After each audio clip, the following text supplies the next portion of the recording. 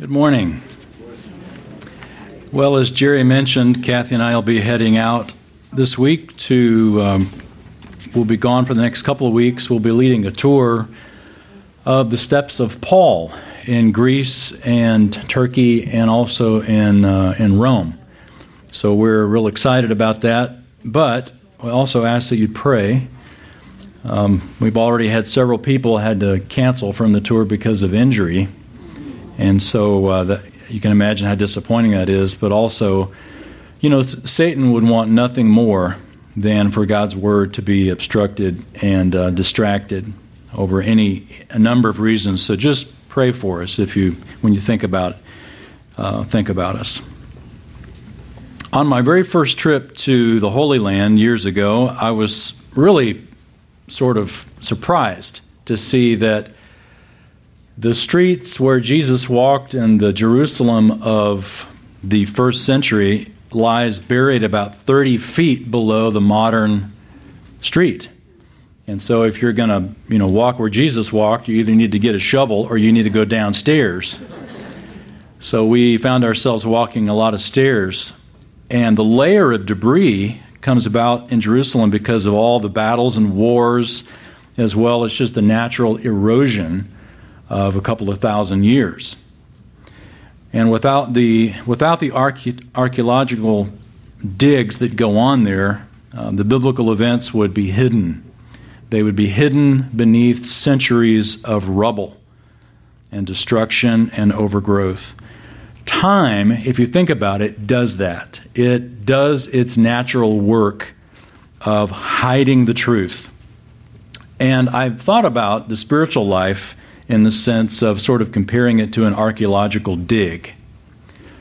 Our minds, our hearts are like an archaeological dig, in that time is no friend to an unintentional spiritual life. Without attention, our spiritual life grows weeds. And if we let it go long enough, it'll grow a forest over what should be pristine, a pristine area. It becomes ruins.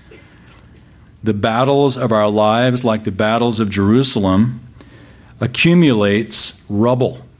And if we don't remove that rubble, if we allow it to accumulate, after a while we won't even be able to see what's there. It'll just be buried. Time is no friend to an unintentional spiritual life. So we want to talk about an intentional spiritual life. How do we do it? How do we live it? What's the secret? Well, we can learn a valuable lesson from the book of Proverbs from an individual who never intended to teach us a lesson. So let's turn to Proverbs chapter 6. Proverbs 6.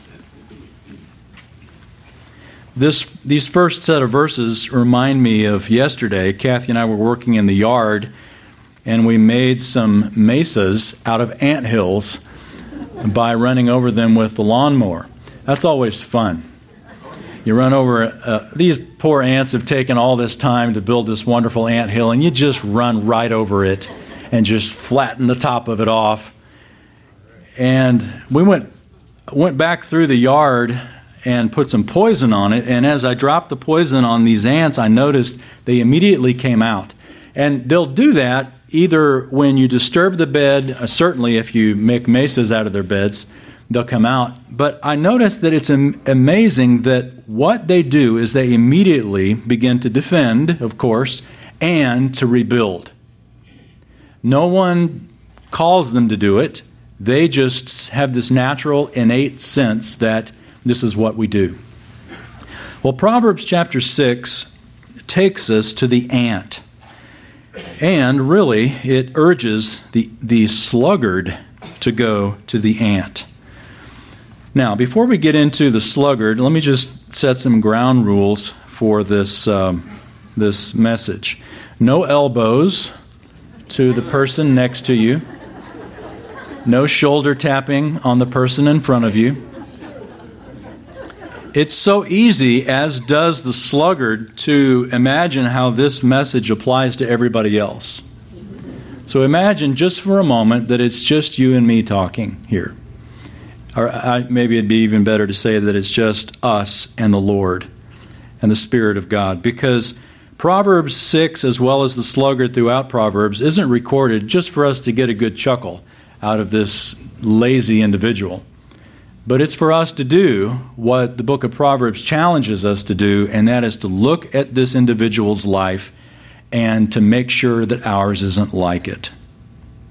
Proverbs are just that. Notice at the top it doesn't say Promises chapter 6. Proverbs are not promises. They are general principles. You will find exceptions in life. Proverbs are never meant to give us promises that we can claim.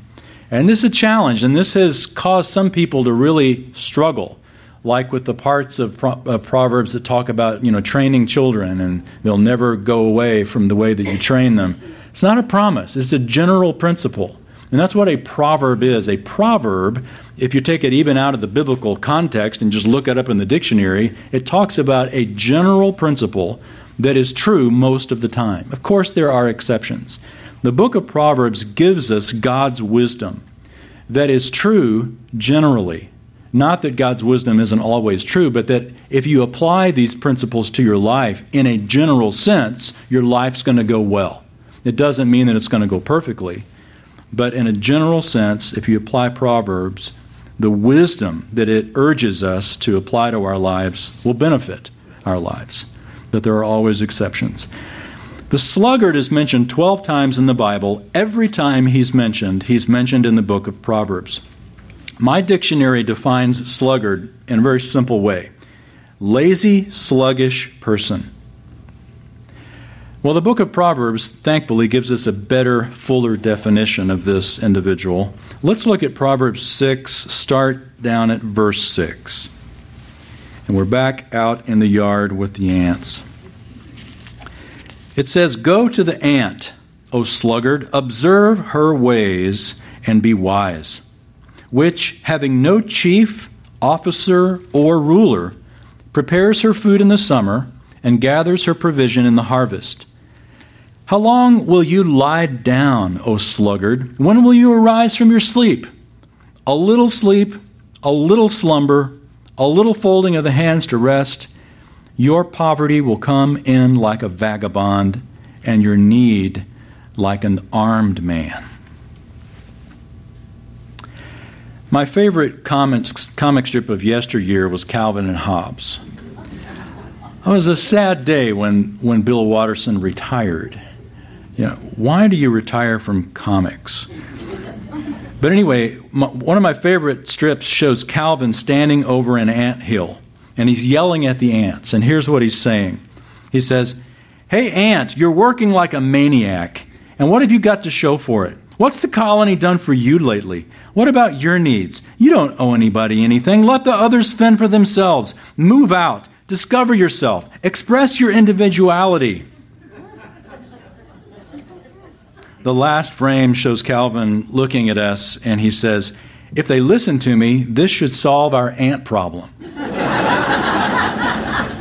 Isn't that great? It's so true. Proverbs tells us here that the ants have no leader. In other words, there's nobody out there cracking a whip telling them, "Hey, defend the mound, rebuild the mound. Here comes that lawnmower again. Get ready. You're going to have to start rebuilding." The ant naturally does it. It doesn't need someone to crack the whip. It has no leader. It has no chief, no officer or ruler, we're told. And yet, the ant prepares her food in summer. And God has built into the ant to do what the ant does, to do things of wisdom. Of course, the sluggard's problem isn't, as Calvin mentioned to the ants, it's not just selfishness or a desire to be individual. The sluggard's problem isn't that. The sluggard's problem is laziness. These principles are right there. Go to the ant and observe the ant. A simple ant could instruct a sluggard. And yet the sluggard is so lazy, the question is asked, when will you arise from your sleep? And then the quote is given here, which means that the individual or the writer is quoting the sluggard in verse 10. The sluggard's rationale for why he just lays there is a little sleep, a little slumber, a little folding of the hands, the rest. The justification of laziness in the sluggard's mind is just a little bit. It's not a big deal. It's not like I'm sleeping all day. But the problem is when you do this every day, there is an accumulation of a life of neglect. It shows up with a big surprise, these little excuses. One day your poverty comes in like an armed man, like a vagabond. You will be surprised one day at how it all adds up. The sluggard is not an exceptional person. The sluggard is an average person who decides that, who allows those little excuses to just add up and build up to a big surprise. Well, let's look at a few more of the sluggard's appearances here in this book. Look at chapter 13, Proverbs 13.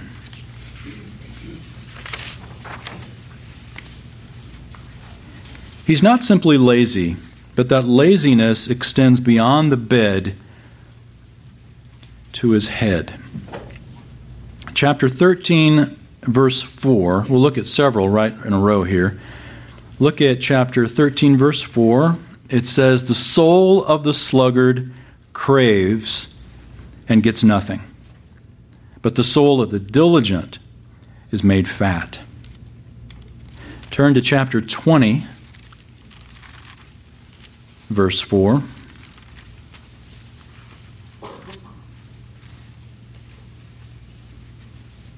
Chapter 20, verse 4 says, "The sluggard does not plow after the autumn, so he begs during the harvest and has nothing." Look at the very next chapter, 21, verse 25.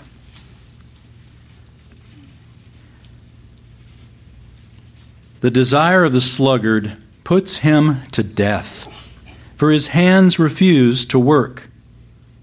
All day long he is craving, while the righteous gives and does not hold back." Not very long ago, I was at a gas station buying something to drink or something that was in line, and the individual in front of me was at the checkout and pulled out a $100 bill and asked for $100 worth of lottery tickets. And he said something like, "I'll take 5 quick picks and 7 lucky lottos," and he knew all the names, and he was able to do all the math in his head. And while the guy behind the counter was tearing off all of his lottery tickets, and the man handed over his $100 bill, I said, "Excuse me," and he kind of turned around and I said, "Do you ever break even on that?" And with joy, he said, "Sometimes." I said, "So in other words, no." Because sometimes doesn't equal what you just laid out.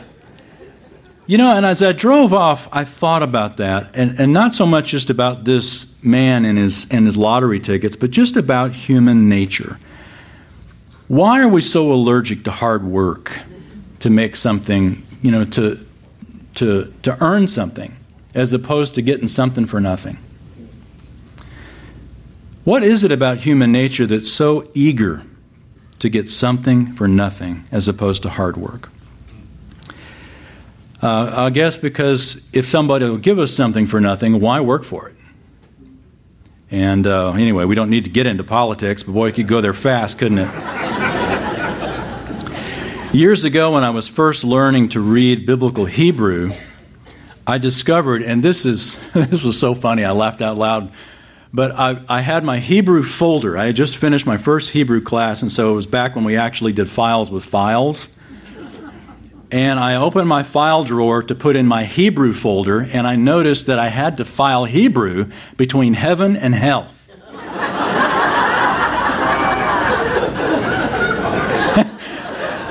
And I just shook my head and I thought, that is so appropriate. Learning to read Hebrew was hard, and it's still hard to keep it up. In fact, there's nothing wrong with hard work, but man, hard work is hard because it's hard work. And if you've ever learned a language or learned to read another language, you know exactly what I'm talking about. Our language, English, just makes so much more sense. Why can't everybody just speak English? Yesterday, we were at TJ Maxx, and I was sitting waiting on Kathy. She was in the dressing room. I was sitting there waiting, and I heard this Chinese couple next to me speaking in Chinese. And I just listened to their language for a second and thought, how can anybody understand that? But they had no problem with it. Well, you mix a desire with diligence, and the desire can be realized. It's not enough to have a desire. The sluggard has desires. In fact, we're told here, we just read in 21:25, the desire of the sluggard puts him to death because his hands refuse to work. All day long he is craving, or literally all day long he is desiring. It's the same word in Hebrew. See, there is a benefit to all that hard work. It's the same word in Hebrew. The desire of the sluggard puts him to death. Verse 26, all day long he is desiring. And that's all he does. He just thinks, oh, it's going to be great when XYZ happens. But he never does what's necessary to make it happen. And so it doesn't. He never makes any progress beyond always hoping that somehow the future will be better. It doesn't work like that, because he's inconsistent with his efforts. You know, I think a lot of times because the results of hard work aren't immediate, we'll ditch it. This is why our New Year's resolutions only last till about, January 20th. Because hard work is so hard. It's hard work to quit eating all the desserts. Or to cut back. You don't have to quit all of it, but just cut back. It's hard work to go, run a mile, or to walk a mile, or to get up. I read something where Bob Hope says the older you get, weightlifting is just getting up out of the chair, something like that. It's just all relative. You start wherever you can, but the sluggard is always justifying his exception. It's just a little sleep, just a little slumber. And there's nothing wrong with a little sleep and a little slumber, except when you do it all the time. When that is always your excuse, then you never make any progress. Look at chapter 26, at another proverb on the sluggard. Chapter 26, verse 12.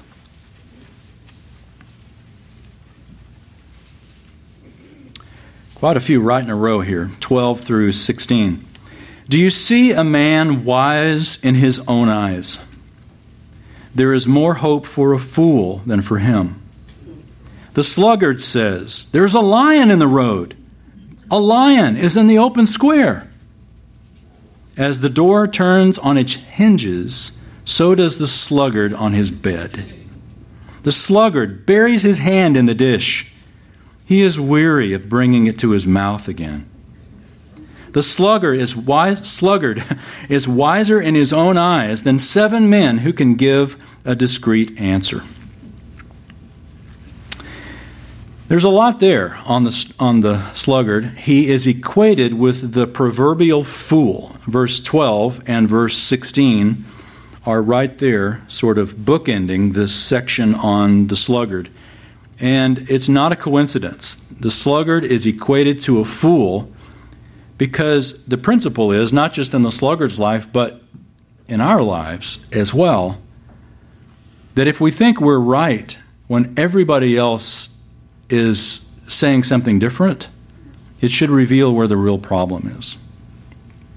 With the sluggard, he is fine. It's everybody else that's wrong. There's more hope for a fool than him. He is wiser in his own eyes than 7 men with discretion. And to change his view is just too hard, so he keeps it. U.S. News & World Report had an article by David Whitman. The article was entitled, "I'm Okay, You're Not." He says that basically most Americans think that the nation is going to the dogs, but that their life is just fine. Their jobs, their homes, their neighborhoods, their doctors, their schools are fine. But everywhere else, they're convinced that crime is rampant, the economy is collapsing, schools are disgraceful, families are failing, healthcare system can't be trusted.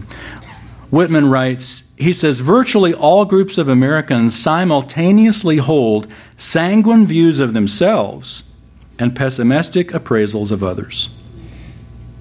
We assume that while we're okay, it's really everybody else that's messed up. This is the sluggard. This is the sluggard that is wiser in his own eyes than 7 men who can give a discreet answer. The sluggard is somehow able to see what other people unanimously are missing. The sluggard not only has a false view of himself, but he also has a false view of life. He says there's a lion in the street. Well, probably not. Is there usually a lion in the street? No. But he says there's a lion in the street, so that's why I'm not going out there. It's a false view of life. I used to work with somebody who was so paralyzed by fear that it was paranoia. And it wasted a ton of money and a ton of time. If there's a lion in the street, go kill it.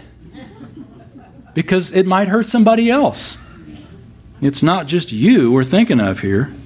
But for the sluggard, that's all the reason he needs to not go out there. There's a lion out there. No, you're paranoid and you're fearful. If there's a lion, go take care of the lion or get somebody to go take care of it. The sluggard is pictured as giving excuses that amount to paranoia. Also, let's see, we're in chapter 26. Turn back, if you would, to chapter 24. And this is where we're going to spend the balance of our time. Chapter 24, verse 30.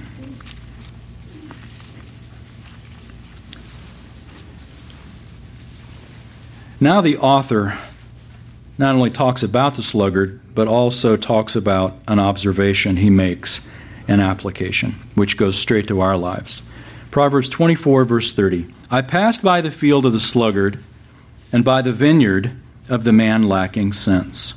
And behold, it was completely overgrown with thistles. Its surface was covered with nettles, and its stone wall was broken down.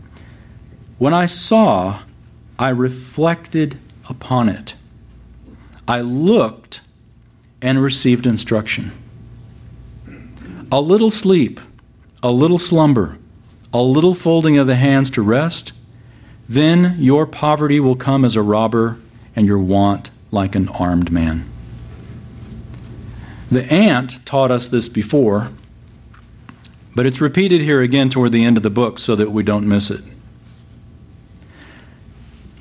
I like the way the New International Version translates the book of Hebrews, chapter 13, verse 7. It says, remember your leaders who spoke the word of God to you. Consider the outcome of their way of life and imitate their faith. Consider their life and imitate their faith. Consider the outcome of the way of their life.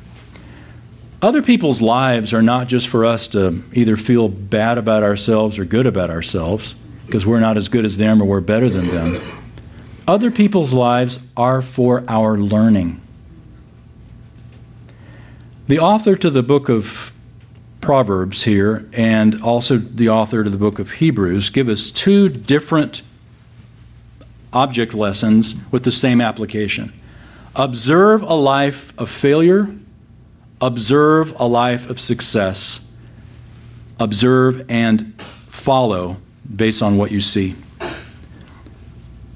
If there's somebody that you know that's living a life of success, Hebrews tells us, observe the outcome of the way of life and imitate their faith. The book of Proverbs tells us that this individual looked at the sluggard and received instruction. They looked, notice verse 32, When I saw, I reflected upon it. It's not enough just to see a tragic life, and we all know them. We've seen it in our families. We've seen it in our friends. Tragic lives, we don't have to just watch the news. We can watch ourselves. We can watch our families. Tragic lives are right there in front of us, whether we want it or not. And if we will look and reflect upon it and receive instruction, then we can head in a different direction.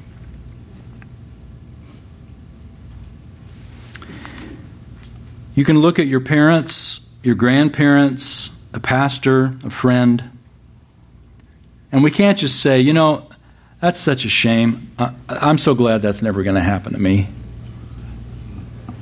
Well, we hope it doesn't.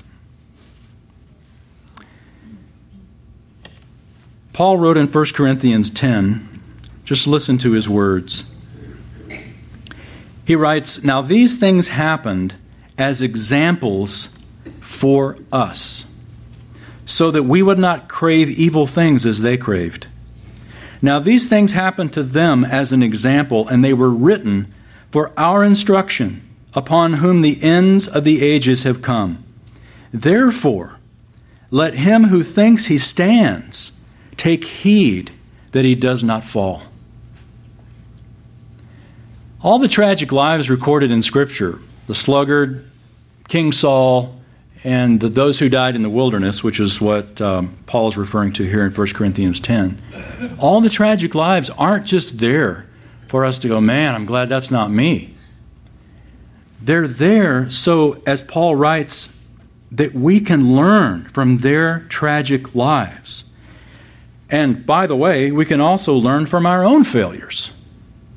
It's not enough to simply look at other people's failures and go, boy, I don't want to be like that. But to look at your own failure and go, I don't want to be like that. Failure is not ultimately failure unless we refuse to learn from it. Proverbs 24, the author walks by the field of the sluggard. He observes and he learns. And what was the lesson? Well, it's, as I said, it's a repeat from the ant, but in verse 33 and 34, it's that simple principle of the little things. A little sleep, a little slumber, a little folding of the hands to rest, and then boom. Then poverty comes like a robber and your want like an armed man. There's very few blowouts in life. Very few blowouts. Most are slow leaks. Most of our failures come from slow leaks, those little moments of neglect. We make it a habit of telling ourselves, you know, just this once, and then we say that day after day, until all of a sudden the little things add up. Proverbs also talk about too much of a good thing can be a bad thing.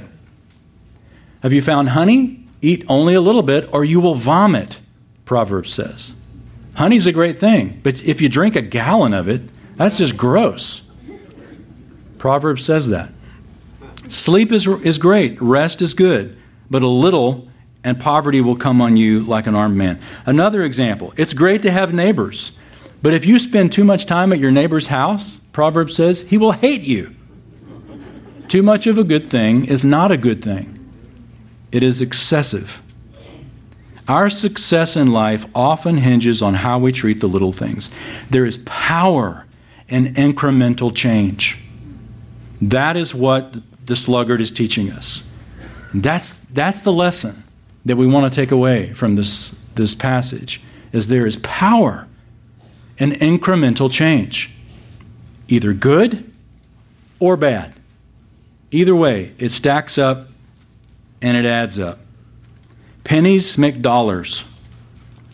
Bricks make walls. Drops make stalactites. Days make years, verses make Bibles. Little things add up to big things. And big things are only a bunch of little things put together. Keep the big thing from becoming a big thing by dealing with the little things on a daily basis. The little things are manageable. Big things aren't. So deal with it while they're little. This is what Proverbs is teaching us, and it is so wise to do that. The problem is that hard work is hard. We don't want to eat a salad and go run 5 miles. We would rather drink a milkshake, take a nap, and wake up having lost 10 pounds, wouldn't we? But it doesn't work like that. Our country, our culture has trained us to demand instant, immediate satisfaction. If we can't Google it, well then, what's this world coming to? You know, if Siri won't respond to us immediately, I've said some terrible things to Siri. I don't know about you. If she doesn't answer me right away, I'll let her know what I think about that. And then funny, sometimes she'll talk back and say, "You shouldn't say that, Wayne."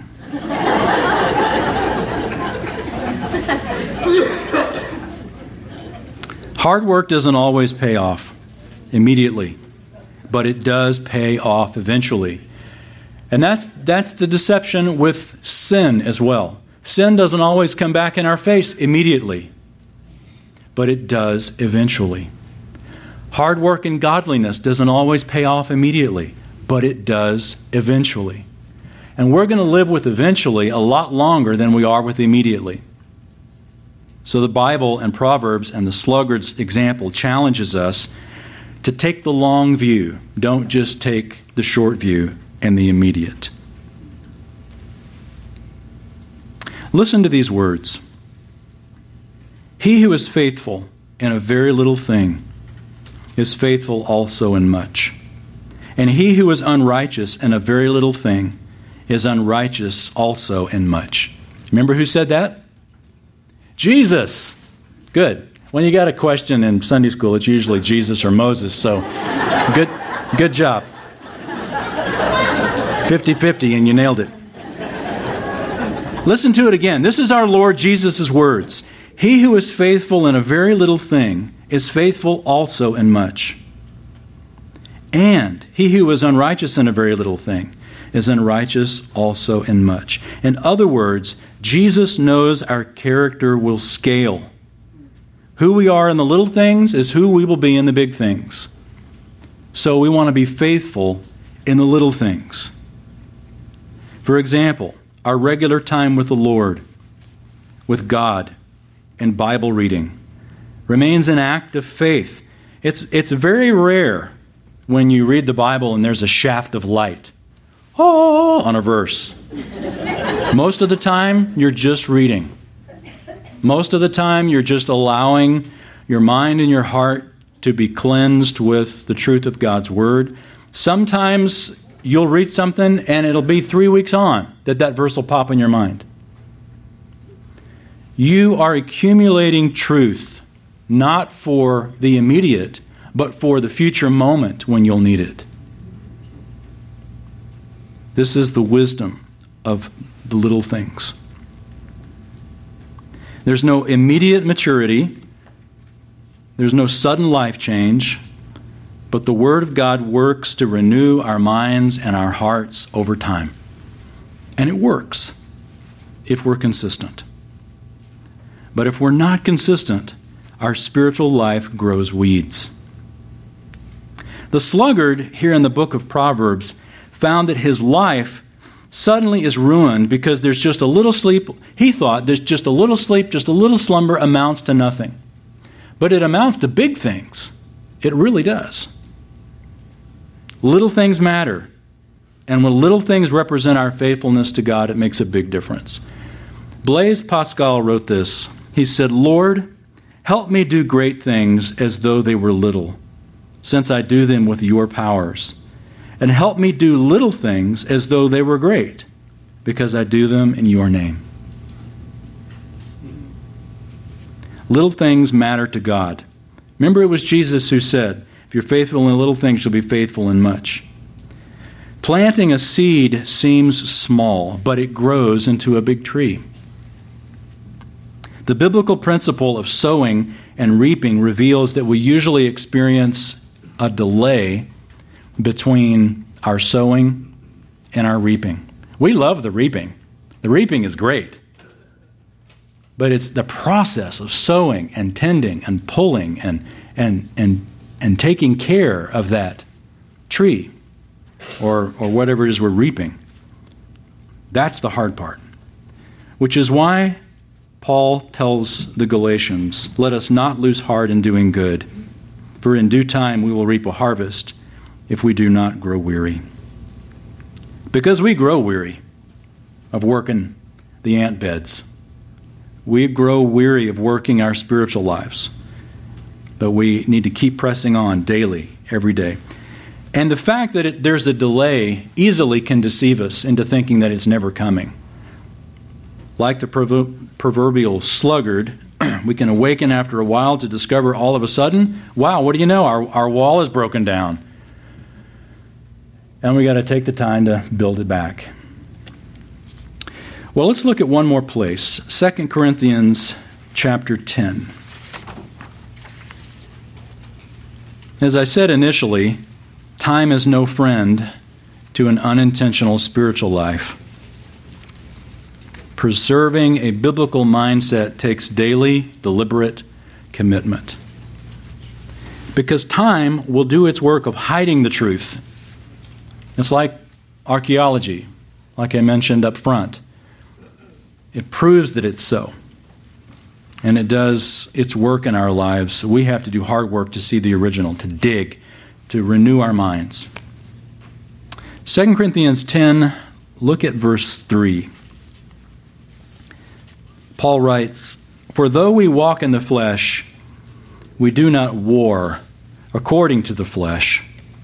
For the weapons of our warfare are not of the flesh, but divinely powerful, for the destruction of fortresses. We are destroying speculations and every lofty thing raised up against the knowledge of God. And we are taking every thought captive to the obedience of Christ. You see, the secret to an intentional spiritual life is committing to take every thought captive. Every one. Don't ever let one slide. And even, that doesn't mean be perfect, because the challenge is, of course, we're not. But even when the thoughts or become actions or become words that are godless, and we're good at that. You can respond to a godless action or godless words in a godly way. When's the last time you apologized? For some people, it's been a long time. Apologies should be frequent because we sin against one another frequently. But Paul gives us the challenge. A great way to deal with the intentional spiritual life is to make a commitment, taking every thought captive unto obedience of Christ. A stray thought comes into your mind, filter that through the Scripture. Is it true? The feeling may be true, but that doesn't mean that it's true. Just because you feel it and the feeling is true doesn't mean what you're feeling is truth. Filter it through the Scripture. Take every thought captive unto obedience to Christ. And when we see any dust on our walk with God, reaffirm your commitment to Him. Last night, Kathy and I were driving home. We had dropped the van off to get the oil changed, and it was dark as we were driving back. And so as we were driving back, one of the last things I told Kathy was, watch out for deer, because we live out in the country, and, watching for deer is like brushing your teeth. It's just part of what you do. But anyway, I reminded her, be sure and watch for deer. Well, as I'm driving home, the car's coming at me down the country road with its brights on. And, that's fine. They probably didn't realize that I can't see. So I kind of flash my brights. And you know how it works. If they don't immediately dim, well, you put your brights on. And then now it's just a game of chicken to make sure that you don't hit each other with your brights glaring at each other. Well, as soon as that happened and our cars were about to pass, I happened to look down and notice that this little armadillo, well, actually, it wasn't that little. It was about as big as a watermelon, comes waddling out right in front of my car. And you've got like half a nanosecond to decide, am I going to hit this car coming at me? Am I going to lurch into the ditch? Or am I going to squash the watermelon? Well, about the time you've decided, it's done. And so, Texas is now rid of one more armadillo. Less than 24 hours ago. And it's not the first thing that I've inadvertently killed. Never hit a deer, praise the Lord. I mean, a deer hits you. You don't hit a deer. But, all kinds of crazy things. We've killed snakes, driving on that road. But anyway, I hate it when it happens, especially when you don't have a choice. You're just basically stuck with killing this animal. And you think, Lord, I didn't want to do that, but there it is. And so I'm sort of mulling that over and not paying attention. And 2 rabbits run out in front of my car. The first one has the sense to run all the way across the road, but the second one freaks out and sees my light and looks at me and just kind of, it's like a squirrel. Squirrels? A squirrel looks like a tennis ball in a sock bouncing across the road. And they don't have a ton of sense. Their arm almost as bad as, what are those things? Possums. Possums, I don't think the Lord gave them brains. They just sort of stand in the road and look at you when you're about to hit them. But anyway, I missed the rabbit. Thankfully, I missed the rabbit. And then, yes, the rabbit made it home. And I come up over the hill, and would you believe it, there's a big turtle. Not 10 minutes ago I'd said, Kathy, watch out for those deer.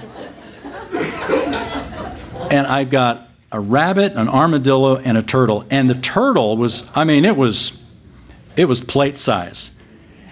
And it was right in the middle of the road, and, I missed it. No, I didn't kill a turtle.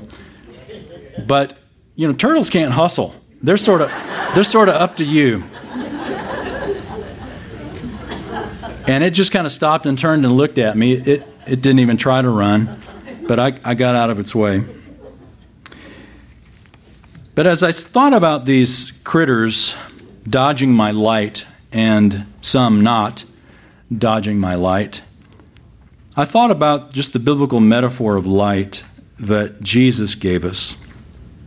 Listen to his words in John chapter 3.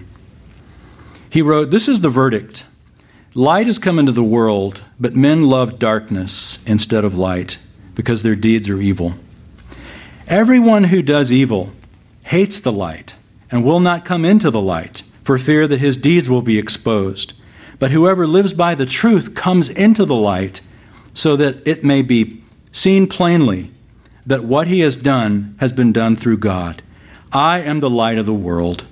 Whoever follows me will never walk in darkness, but will have the light of life." I can think of our lives like spiritual roadkill. The sluggard is an example of spiritual roadkill. He ignored the light, and it squashed him. And that's what the light will do. The light of God's truth is there to illumine truth. And when it shines on our lives, it shows us the dark places. And we can ignore it, like the sluggard, or we can decide, like we should, that we're not going to continue with that same pattern. The light illuminates it, but we're going to change. Ironic that the Apostle Paul was converted by a blinding light. Later, Jesus told him after his conversion, he writes this in Acts 26. He says, Jesus says, "I'm sending you to them to open their eyes and to turn them from darkness to light and from the power of Satan to God, so that they may receive forgiveness of sins and a place among those who are sanctified by faith in me." This is what the light does in our lives. It turns us from Satan to God and it gives us a purpose that's bigger than ourselves. The sluggard shows us here that little things matter. The sluggard reminds us that time is no friend to an unintentional spiritual life. So be intentional. Be intentional in the little things every day. Take every thought captive. Every little thought, take it captive in obedience to Christ. Don't forget to say you're sorry when you blow it. Make the principle of the little things work for you, not against you, because it's working in our lives. Without exception, we're building walls with those bricks. We're building stalactites with those drops. It pays off to do it in a positive way. Let's pray.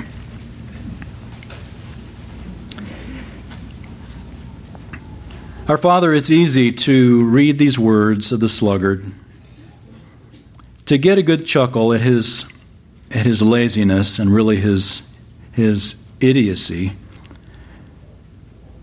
But it then becomes not so funny when we realize that Proverbs is written to us, not to him.